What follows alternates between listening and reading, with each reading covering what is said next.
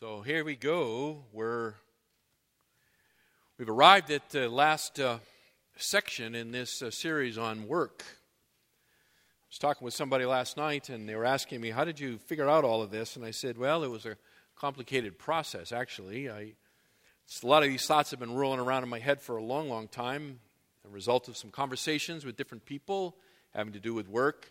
Certainly thinking about the sending out of the wines and Promise Vaughn and what a great and glorious time that was, but also wanting to make sure that we understood that those who remain behind and don't go out in that way also have good and great and glorious things to do for the Lord in the place where God has called you. So all of that has been whirling around in the back of my mind, and I was going to try to do it all in one sermon, and that was impossible.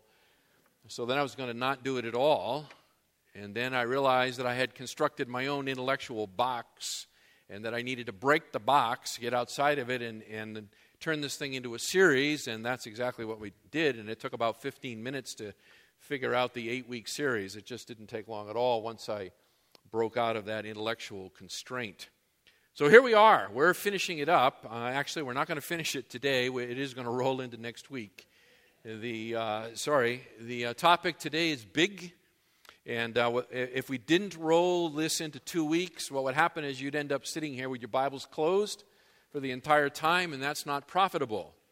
So because we're going to spend a lot of time in the Old Testament, and that's an area that is somewhat unfamiliar for many, we need to make sure we open the Bibles together and turn to these passages and look at them. And in the process, hopefully you will gain a new appreciation and love for the book of Leviticus, which is one of those books that people's eyes cross when they come to it, and they go, what in the world is all of that about? But it's really a glorious word from God to us, and so there's much to be learned there.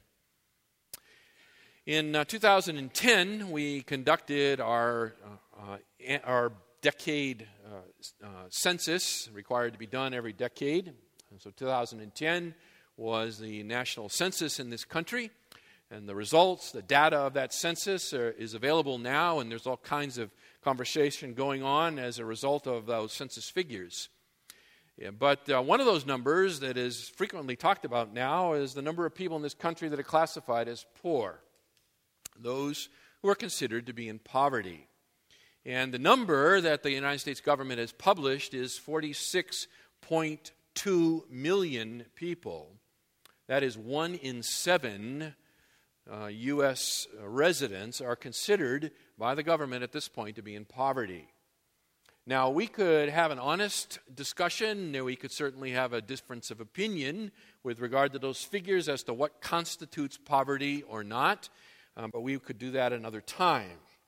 I think the important thing is, even if the number, you don't agree with the number, it's still indisputable that there are large numbers of people in this country who are economically disadvantaged. And it has grown worse in the extended period of economic downturn that we have experienced as a nation. And so there is a reality here that there are many, many people who are struggling economically. And generally speaking, in our nation, the approach to this problem is to let Uncle Sam take care of it. Let Uncle Sam take care of the problems. And that results in massive entitlement programs, massive transfer payments, where wealth is taken from one group of people and is given to another group of people. And the problem with this approach, this entitlement approach, is that it is driving the national deficit and resultant national debt to unprecedented levels. And it's a problem that cannot continue, or the nation will not survive in any way or form that you and I are familiar with. We are in a moment in history, a bubble in history of exceedingly low interest rates. That will not continue. They are far below historical levels. And when the interest rates rise, when the interest rates rise, the interest payments on the debt that this nation is accruing will crowd out more and more and more federal tax dollars, and other essential government functions will necessarily have to be cut. That is the economic reality of the situation in which we find ourselves. So something needs to be done. Something has to be done. So let me ask you a question. How does this sound to you? From each according to his ability, to each according to his need. From each according to his ability, to each according to his need. Karl Marx said that. Karl Marx said that. Marx believed that it would come about, this utopian vision would come about by a major redistribution of wealth, in which the working class would become owners of the means of production, and then there would be a leveling such that poverty, as we know it, would be eradicated. Well, the experiment has been tried, as we know, and the results are in. And 100 million human deaths later, communism as an economic and social philosophy has been discredited among all except its most ardent supporters. So that definitely is not the solution to the problem. In order to approach this, we need a good theology. We need a correct theology to approach this problem of poverty. And it begins with a very simple statement. All poverty is a result of sin. All poverty is a result of sin. This is true in a general sense in the fall of Adam and the introduction of sin and judgment into the world. This is true in a specific sense through oppressive social structures that impoverish people. And this is true in a personal sense as well, when specific sinful actions on the part of some people cause their poverty, or specific sinful actions on the part of other individuals who oppress those who are poor. But it all is traceable back to sin. That's the reality. What that means is that it's safe to conclude that someday when Messiah comes and establishes his earthly kingdom here, called the millennium, and in which he puts down sin, in which he powerfully restricts sin, that poverty will also be virtually eliminated. The prophet Isaiah speaks of just such a time. Isaiah chapter 11 and verse 4, where the prophet's looking ahead under inspiration of God to that future millennial kingdom, the future kingdom when Christ sits on David's throne in Jerusalem and rules the world. And the prophet says, "But with righteousness he," that is Messiah, "will judge the poor and decide with fairness for the afflicted of the earth. And he will strike the earth with the rod of his mouth, and with the breath of his lips he will slay the wicked." There is a day coming, beloved. There is a day coming when the massive problems of poverty that have plagued mankind since the beginning will be no more. But it is not this day. It is not now. We live in a time here and now when it is a very significant problem. And many in the church are asking, what can we do about it? What can the church do? What is the church supposed to do with issues, and the buzzword these days is social justice? What is the church to do in the area of social justice? And that brings us to our eighth and final topic in the series of Biblical Theology of Work. I've entitled it Work and Welfare. Work and welfare. How do these topics relate to each other? Throughout the series, we have learned that legitimate work done well is a God-glorifying and soul-satisfying endeavor. Isn't that right? Legitimate work done well is a God-glorifying and soul-satisfying endeavor. We have learned that to work is to express a portion of what it means to be created in the image of God. It is an expression of our humanity. And consequently, what that means is to deny a person the opportunity to work through either coercion or through economic incentives is to deny that person the opportunity to express their humanity. It is a very serious question. It is a theological question at its foundation. It is not a social policy question. It is a theological question. Let me ask you this. What would a social welfare system look like were Christ to set up his kingdom here on earth? If God were to establish a kingdom here on earth, what would its social welfare system look like? How would he provide for the poor? Now, it's an interesting question when you think about it. And it's a question that we don't have to speculate about. That's the amazing thing. Is that actually we can know the answer to that question, or at least certainly a good portion of the answer to that question.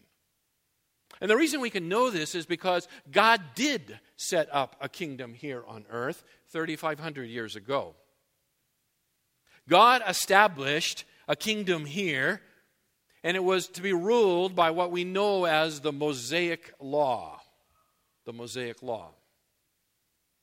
And that law, which governed God's relationship with his chosen people, gave a very specific, a very detailed set of rules and regulations by which his people could relate to him and to each other. To him and to each other. And this law was an amazing thing, is an amazing thing. And in fact, this code, this legal code that governed every aspect of life was so amazing that the nations of the world of that time would stand in awe and amazement as they looked upon it. Now, how do I know that? I know that because that's exactly what the Bible says in Deuteronomy chapter 4 and verses 5 and 6. Moses writes there, speaking for God, "See, I have taught you statutes and judgments just as the Lord my God commanded me." Moses is speaking to the people here. "That you should do thus in the land where you are entering to possess it. So keep and do them. For that is your wisdom and your understanding in the sight of the peoples who will hear all these statutes and say," and check this out, "Surely this great nation is a wise and understanding people." Isn't that an amazing statement? That the nations of the world in the day of Moses would look upon the law as it governed the relationship between God and his people and between people with each other. And they would look on this and they would say, "This is incredible. This is so wise. This is so understanding. This is so right in how to govern these kinds of relationships." And that's exactly what God designed it to be. It was to be a magnet to the nations. It was to draw people to Israel to come and to see how God relates to humanity. It was evangelistic in that sense. Now listen carefully. I am in no way suggesting that we set up a theocracy here in the United States, okay? Let me say it again. I am in no way suggesting that we set up a theocracy. A theocracy is a state of government in which God is king and he rules through human mediators. I am not advocating that. Third time, I am not advocating a theocracy. Hopefully that won't get edited out, all right? But rather, what I am doing is I am really following the Apostle Paul. And I am saying that we need to take seriously what God has done, what he has written, in the Old Testament because in it is wisdom and understanding. And that there's something to be learned that is applicable to us today. That's what this is all going to be about. We are going to look at what God did historically, and then we are going to extract from it universal principles that explain and reveal the heart of God and thus are applicable in this very day. Now, how we apply those principles, we will also talk about. Now you see why it takes 2 weeks. Now you know why it'll take 2 weeks. The Apostle Paul says in Romans chapter 15, verse 4, he writes there, "For whatever was written in earlier times was written for our instruction, so that through perseverance in the encouragement of the Scriptures, we might have hope." Paul writes in 2 Timothy chapter 3, verses 16 and 17, "All Scripture is inspired by God and profitable for teaching, for reproof, for correction, for training in righteousness, so that the man of God may be adequate, equipped for every good work." Paul wrote that, speaking of the Old Testament. So Paul says that the Old Testament contains things that we need to know in our day. It was written for our instruction. The problem is that we are, in large degree, somewhat ignorant of the Old Testament. Well, we're going to work on that a little bit this morning. So here we go. I want to look with you this morning at how work and welfare were related in the Mosaic covenant, so that we can extract biblical principles and then apply them to our own efforts to care for the poor. How was work and welfare related under the Mosaic covenant? What biblical principles can we draw from that? And then how can we apply those today to our own efforts to care for the poor? That's our big and ambitious goal. Today we will go no further than looking at how work and welfare were related. That's all we're going to get to today, is how is work and welfare related in the Mosaic covenant. So, let's begin with a little bit of background. It begins like this. The Mosaic covenant was not based upon a utopian idea that all people are equal in rank and ability.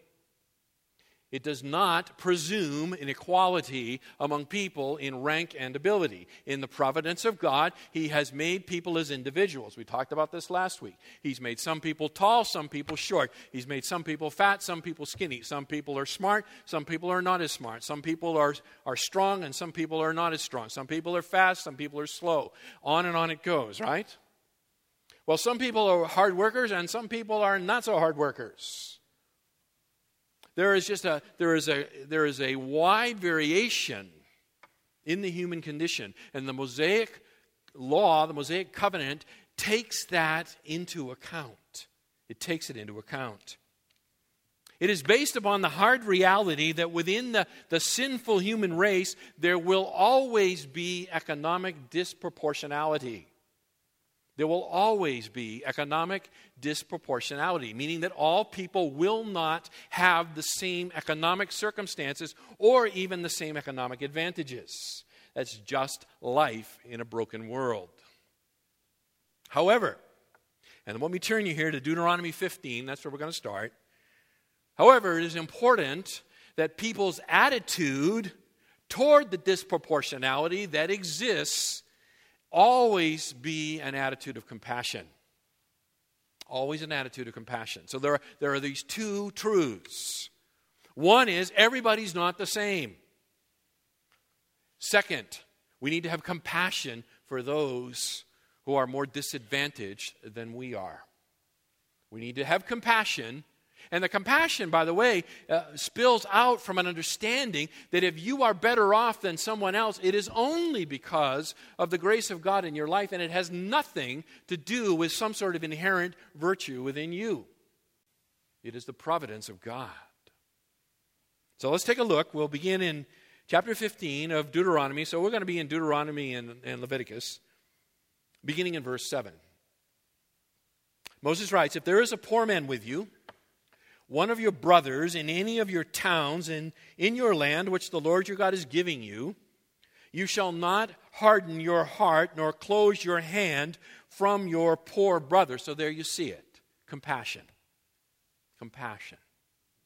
But you shall freely open your hand to him, and shall generously lend him sufficient for his need in whatever he lacks. It is to be more than a mere pity, more than a mere emotional statement or condition of mind. It is to be an action. It is active compassion. Beware, Moses says, beware that there is no base thought in your heart, saying the seventh year, the year of remission is near, and your eye is hostile toward your poor brother, and you give him nothing. Then he may cry to the Lord against you, and it will be a sin in you.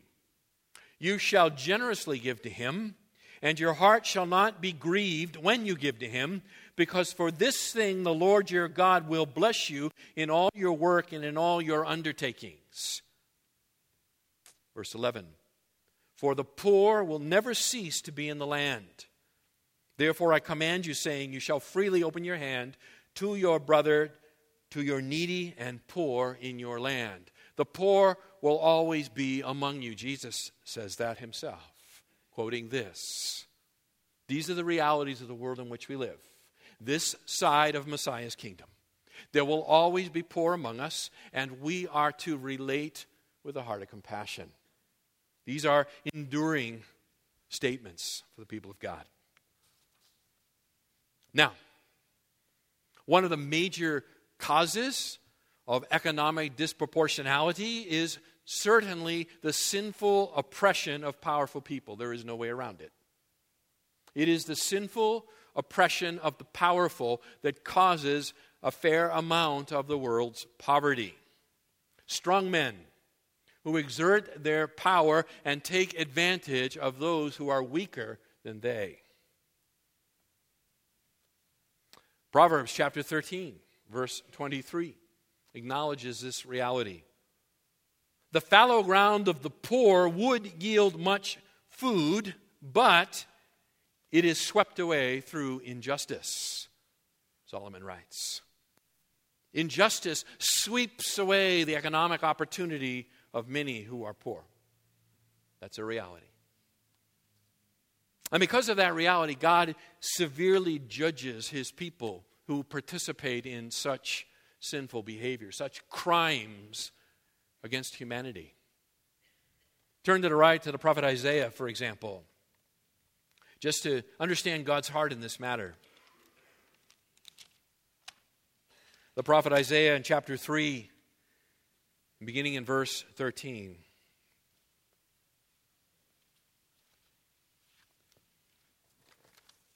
Isaiah chapter 3 and verse 13. The Lord arises to contend and stands to judge the people.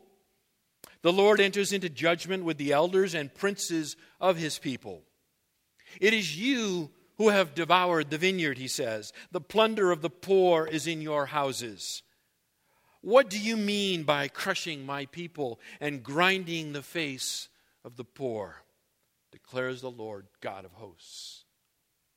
It's a severe judgment upon the nation of Israel in Isaiah's day, that they have criminally oppressed those who were poor and downtrodden in order to enrich themselves. We see the same kind of theme if you'll turn to the right to the prophecy of Amos. So it's Daniel, Hosea, Joel, Amos, right?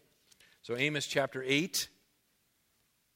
Amos chapter 8. Amos is a prophet from south of Jerusalem who travels north to the northern kingdom of Israel, middle of the 8th century BC, contemporary of Isaiah, and he speaks to the northern kingdom of Israel, who at this time were enjoying tremendous economic prosperity. And Amos writes some very hard words under the inspiration of God. Chapter 8 of Amos, beginning in verse 4. Hear this, you who trample the needy, to do away with the humble of the land, saying, when will the new moon be over, so that we may sell grain, and the Sabbath that we may open the wheat market, to make the bushel smaller and the shekel bigger, and to cheat with dishonest scales, so as to buy the helpless for money and the needy for a pair of sandals, that we may sell the refuse of the wheat. The Lord has sworn by the pride of Jacob, indeed, I will never forget any of their deeds. Because of this, will not the land quake, and everyone who dwells in it mourn? Indeed, all of it will rise up like the Nile, and it will be tossed about and subside like the Nile of Egypt. It will come about in that day, declares the Lord God, that I will make the sun go down at noon and make the earth dark in broad daylight. Then I will turn your festivals into mourning and all your songs into lamentation, and I will bring sackcloth on everyone's loins and baldness on every head. And I will make it like a time of mourning for an only son, and the end of it will be like a bitter day. Behold, days are coming, declares the Lord God, when I will send a famine on the land, not a famine for bread or a thirst for water, but rather for hearing the words of the Lord. The people will stagger from sea to sea, and from the north even to the east. They will go to and fro and seek the word of the Lord, but they will not find it.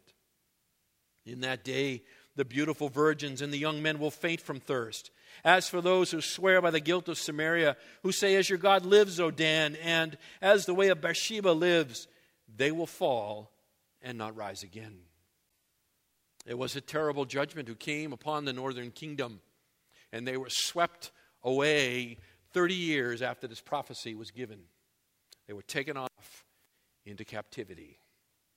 God is very serious about those who use their positions of power and authority to oppress the downtrodden, the downcast, and the poor. But I want to circle back to the question of economic disproportionality, because it is not entirely a result of oppression. Not entirely. Economic disproportionality is also the result of a good thing, if I can say it that way, a good thing, and that is human freedom. It is the result of human freedom. If people are going to enjoy a measure of personal freedom in the governing of their economic affairs, then there are going to be winners and there are going to be losers. Because there are widely varying degrees of ability and temperament. Some will gain and some will lose. And this is the hard reality of the world in which we live. Perhaps, in my opinion, one of the greatest books penned, called The Greatness of the Kingdom, the author Albert J. McLean has a quote here for you that I'd like to read for you, speaking of this very thing. McLean writes, historically, no perfect way has ever been found to reconcile personal liberty with complete economic equality. Let that sink in. Historically, no perfect way has ever been found to reconcile personal liberty with complete economic equality. That means if we are to have liberty, we will not achieve equal results.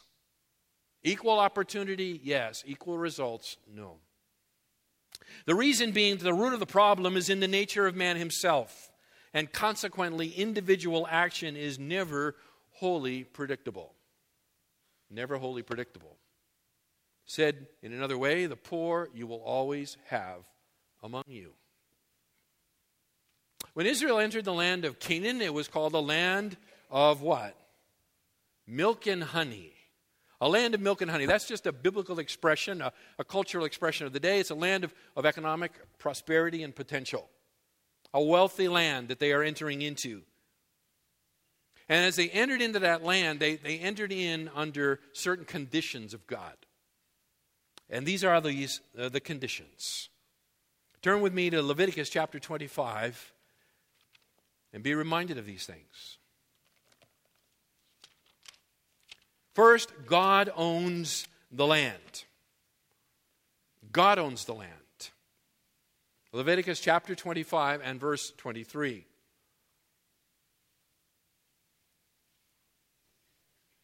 The land, moreover, shall not be sold permanently, for the land is mine.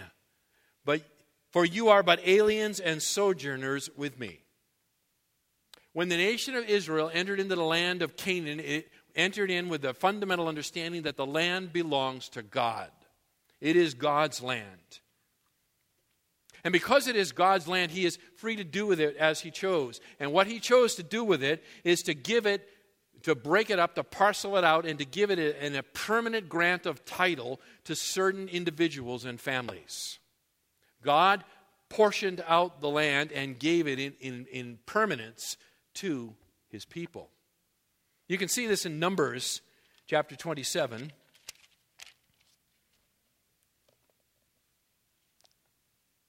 Numbers 27.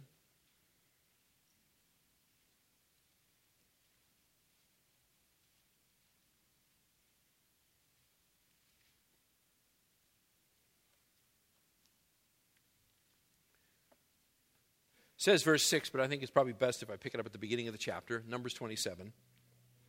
Then the daughters of Zelophehad, the son of Hepher, the son of Gilead, the son of Machir, the son of Manasseh, of the families of Manasseh, the son of Joseph, came near. And these are the names of his daughters: Mahala, Noah, Hoglah, and Milcah, and Tirzah. They stood before Moses and before Eleazar the priest, and before the leaders and all the congregation at the doorway of the tent of meeting, saying, Our father died in the wilderness, yet he was not among the company of those who gathered themselves together against the Lord in the company of Korah.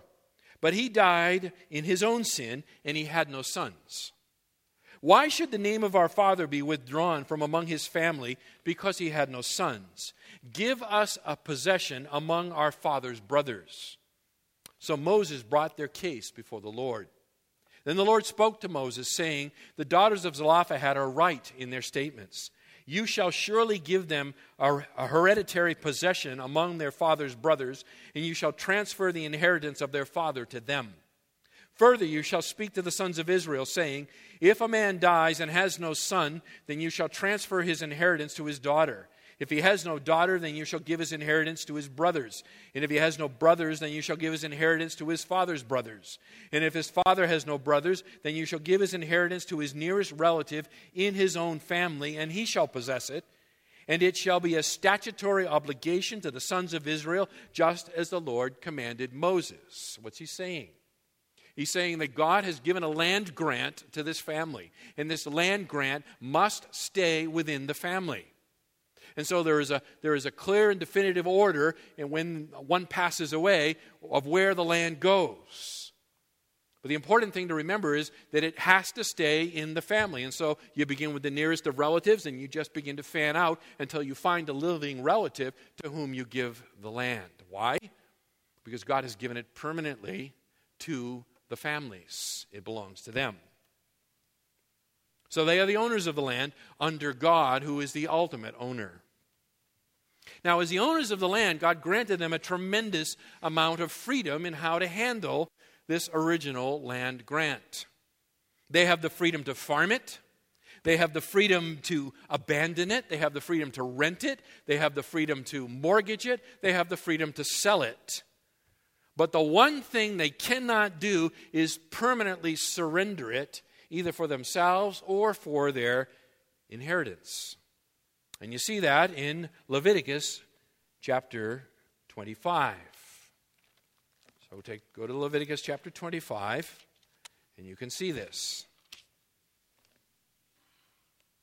They cannot permanently surrender the land.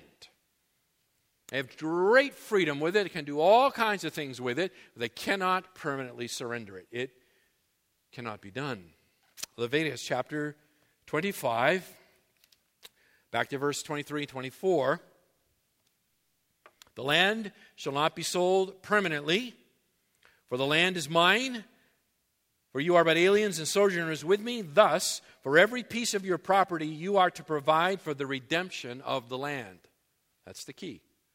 You need to provide for the redemption of the land. It cannot be permanently disposed of. You must provide a way for it to always be brought back into the family. What this means, and here's the key, what this means is that a person can only impoverish themselves and their family for a limited period of time. They cannot permanently impoverish themselves. They cannot permanently dispose of the original wealth that God has granted them. They can do all kinds of things with it, including many things that are foolish. but they cannot permanently impoverish themselves. Now, they have freedom, tremendous freedom. And because they have tremendous freedom, it's inevitable that people will make bad decisions. They'll make foolish decisions. It's inevitable that difficult circumstances will come upon certain people, and they will become impoverished. They will become impoverished. And when this happens, they are to be helped, God says. They are to be helped by those that are better off than they are. But they are to be helped only as, key point, as they work for it. They are to be helped only as they work for it. Leviticus chapter 19.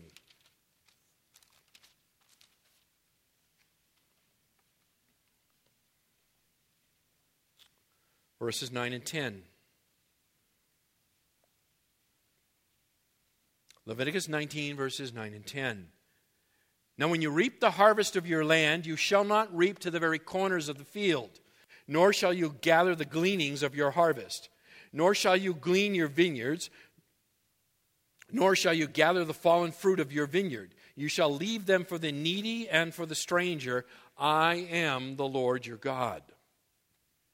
You are to not clean out the fields with every last bit of grain, every last piece of fruit from the vineyard, every last olive from the tree, every last grape from the vineyards. You are to leave what naturally you pass over in your harvesting process for those who are poor. For those who are poor. What this means is that under this system, God gave people the ability to fail, but not the ability to starve. That's a key point. He gave people the ability to fail. He gave tremendous freedom, but he did not give them the ability to starve. There was always built into the system a means and a mechanism for people to have something to eat. To have something to eat. What this means is that God specifically requires that the poor be helped. But he does it, and this is the important thing, he does it in a way that does not dehumanize them. He does it in a way that does not dehumanize them. Why do I say that? Because part of what it means, and an important part of what it means, is to do what? You've been paying attention for 7 weeks. It is to do what? It is to work. It is to work. It is not entirely, but it is significantly a definition of what it means to be human. And so to remove from someone the ability to work is to dehumanize them. And so God cares for the poor. He cares for the poor in a very practical way, but he cares for them in such a way that they can continue to express their humanity. That's key. That is key. Listen, this is what God does not do. God does not tax the wealthy in order to redistribute their wealth among the disadvantaged. Instead, what God does is he requires the wealthy to intentionally leave behind produce in their fields and vineyards so that the poor can come and work and gain for their own needs. Deuteronomy 24 makes it very explicit. Deuteronomy chapter 24.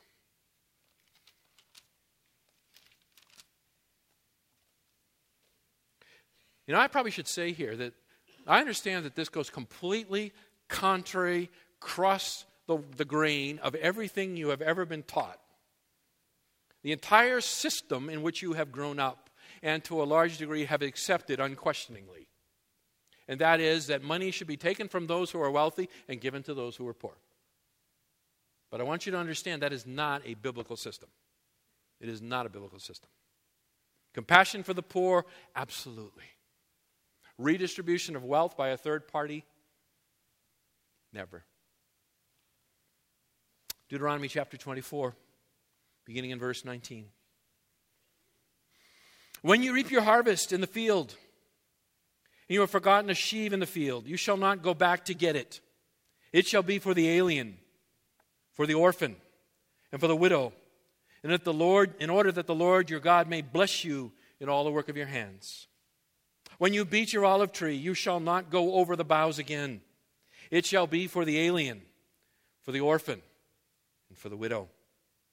When you gather the grapes of your vineyard, you shall not go over it again. It shall be for the alien, for the orphan, and for the widow. You shall remember that you were a slave in the land of Egypt. Therefore, I am commanding you to do this thing. Why does he say that you were a slave? Remember you were a slave. Because you need to understand that whatever wealth you have, God has given to you. You had nothing. God gave it to you. So what he has given to you, you are to provide a portion of it for those who are in need. It is not to be consumed entirely by yourself. It is an issue of theology. It is an issue of morality. We are not to entirely consume that which God has entrusted to us. Furthermore, God provided a means for the poor to obtain help by borrowing interest-free. God provided a means for the poor to obtain help by borrowing interest-free. Why? Because it prevents their debts from growing while they're trying to repay them. See, that's the beauty and curse of compound interest, as it were. And that is that as the interest begins to accumulate, you find yourself falling farther and farther behind. And so God mandates that they are to loan money to those who are in need, but they may not charge them interest. This is designed to avoid the slavery that excessive debt can cause. It makes one a slave. Leviticus chapter 25. Leviticus 25, verses 35 and following.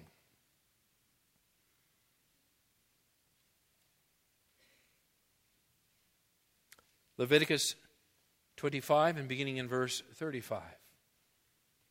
Now in the case a countryman of yours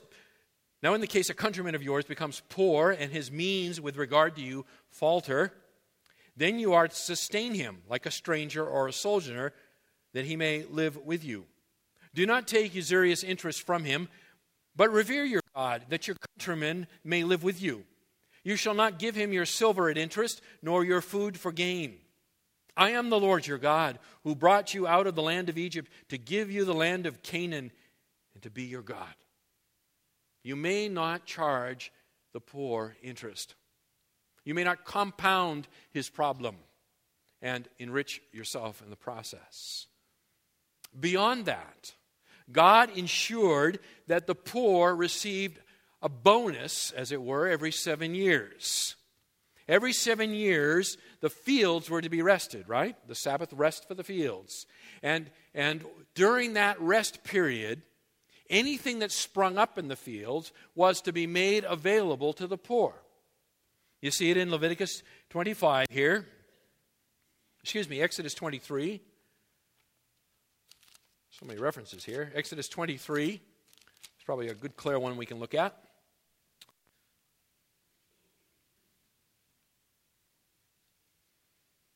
Exodus 23, beginning in verse 10.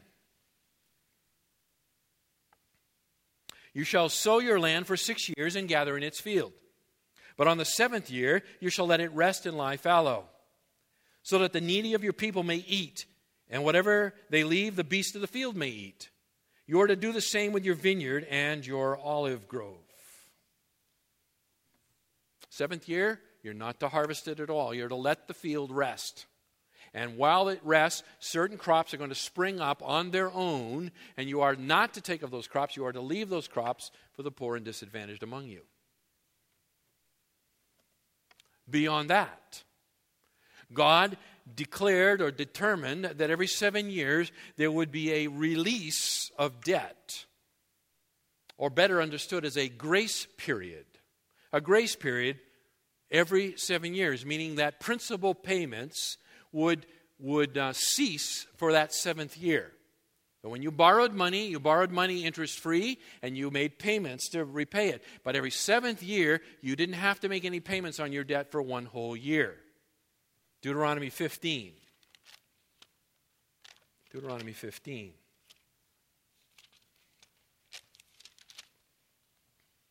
Beginning in verse 1.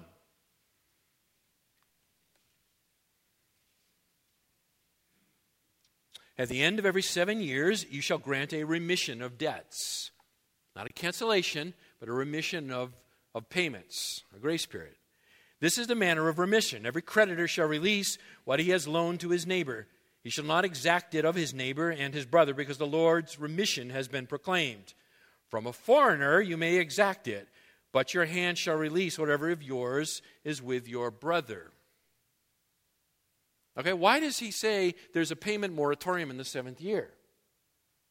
The reason there's a payment moratorium in the 7th year is because the fields in the 7th year are what? They're laying fallow. Thus, the ability of the poor to work their fields and earn money in order to repay their debts has been taken away from them. And so God says, you can't extract payments from an unemployed person.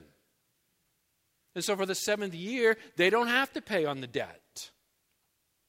Now, if you're a foreigner, you still pay your debts. Why? Because the foreigners weren't required to lay their fields fallow in the 7th year. The foreigners were continuing to work their fields and to gain income in that 7th year, and thus they have to keep paying their debts. It's only God's people. See, when God builds these things in, He is thinking about the welfare of His people in this whole process. There's another one for you. God requires that when hired, the poor were to be paid their wages each day at the end of the workday. Deuteronomy 24.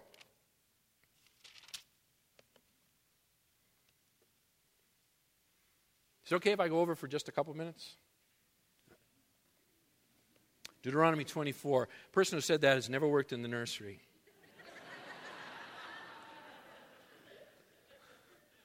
Deuteronomy 24, beginning in verse 14. You shall not oppress a hired servant who is poor and needy, whether he is one of your countrymen or one of your aliens who is in your land, in your towns. You shall give him his wages on his day before the sun sets, for he is poor and sets his heart on it, so that he will not cry out against you to the Lord, and it becomes sin in you. James picks this up and says that the poor are crying out against those that are withholding their wages. Someone who is living hand to mouth, here's the idea. Someone living hand to mouth needs to be paid. The law mandates that he be paid at the end of every workday. Why? Because they cannot afford to lend money to the employer, which is essentially what they're doing by providing labor and waiting to get paid for weeks or months at a time. They need to be paid on time at the end of every day. They are relying on it. They are relying on it. A couple more, we'll finish. Beyond that, God granted to the relatives of the poor man, or to the poor man himself, should he later develop the means to do so, that they can recover any property that they may have sold, that it can be bought back. You see that in Leviticus chapter 25. Leviticus 25.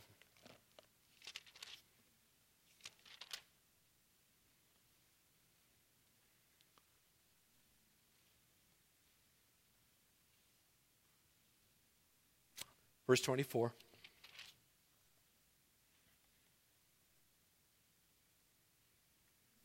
For every piece of your property you are to provide for the redemption of the land. If a fellow countryman of yours becomes so poor that he has to sell part of his property, then his nearest kinsman is to come and buy back what his relative has sold. Or in the case a man has no kinsman, but so recovers his means as to find sufficient for its redemption, then he shall calculate the years since its sale and refund the balance to the man to whom he sold it, and so return his property. What that means is if you come under temporary economic circumstances which impoverishes you and you are forced to sell off part of your family's estate, then your extended family has a right of redemption to buy it and keep it in the family, or if you later recover your means, you can go and buy it back. It's all about keeping it in the family. Finally, God established a provision that every 50 years, the family of the poor received what was called a jubilee. They received what was called a jubilee. And what that means is in the Jubilee, in that year, every 50th year, all debts are canceled. In every 7th year, the payments are deferred. In the 50th year, the debt is completely canceled. It is completely extinguished. Any property that has been sold is returned. All slaves, all who have sold themselves into slavery in order because of their poverty, are to be set free.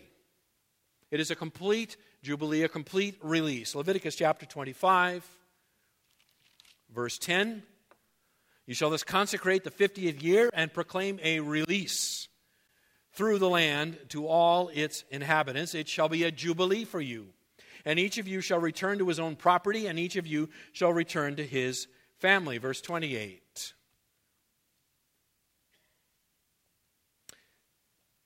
It says, if he's not found sufficient means to get it back for himself, then what he has sold shall remain in the hands of the purchaser until the year of the Jubilee. But at the Jubilee, it shall revert, that he may return to his property. So if you're impoverished, you have to sell your property, you want to buy it back, but you never have the ability to buy it back, and your relatives don't have the ability to buy it back, then in the 50th year, it is returned to you.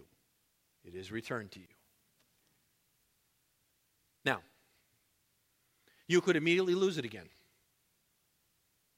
After the 50th year, it all comes back. And if you make bad business decisions or circumstances overcome you in such a way that you could become completely impoverished again.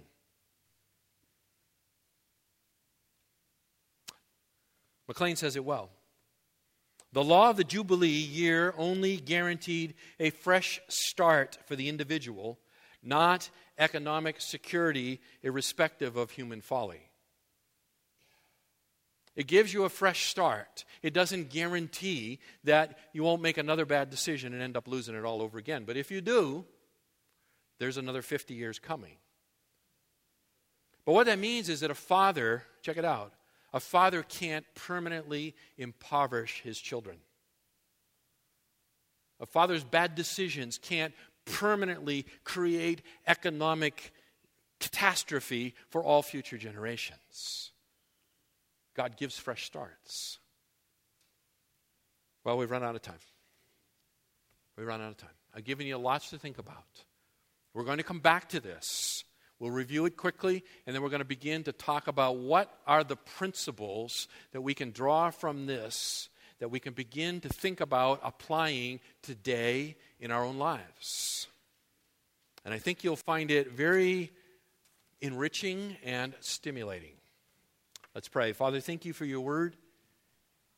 Thank you that all of it is inspired, inerrant, profitable for teaching, reproof, for correction, and training in righteousness, that we might be complete, equipped for every good work. Our Father, may you help us in this week to come to meditate on the things that we have heard this morning. And our Father, we've gone through this stuff really fast. But Father, there's a lot here for us to think about. May you bring it to our minds. Help us to turn it over in prayer, to lay it before you, and may your Spirit enable us to discern its meaning. We pray in Jesus' name. Amen.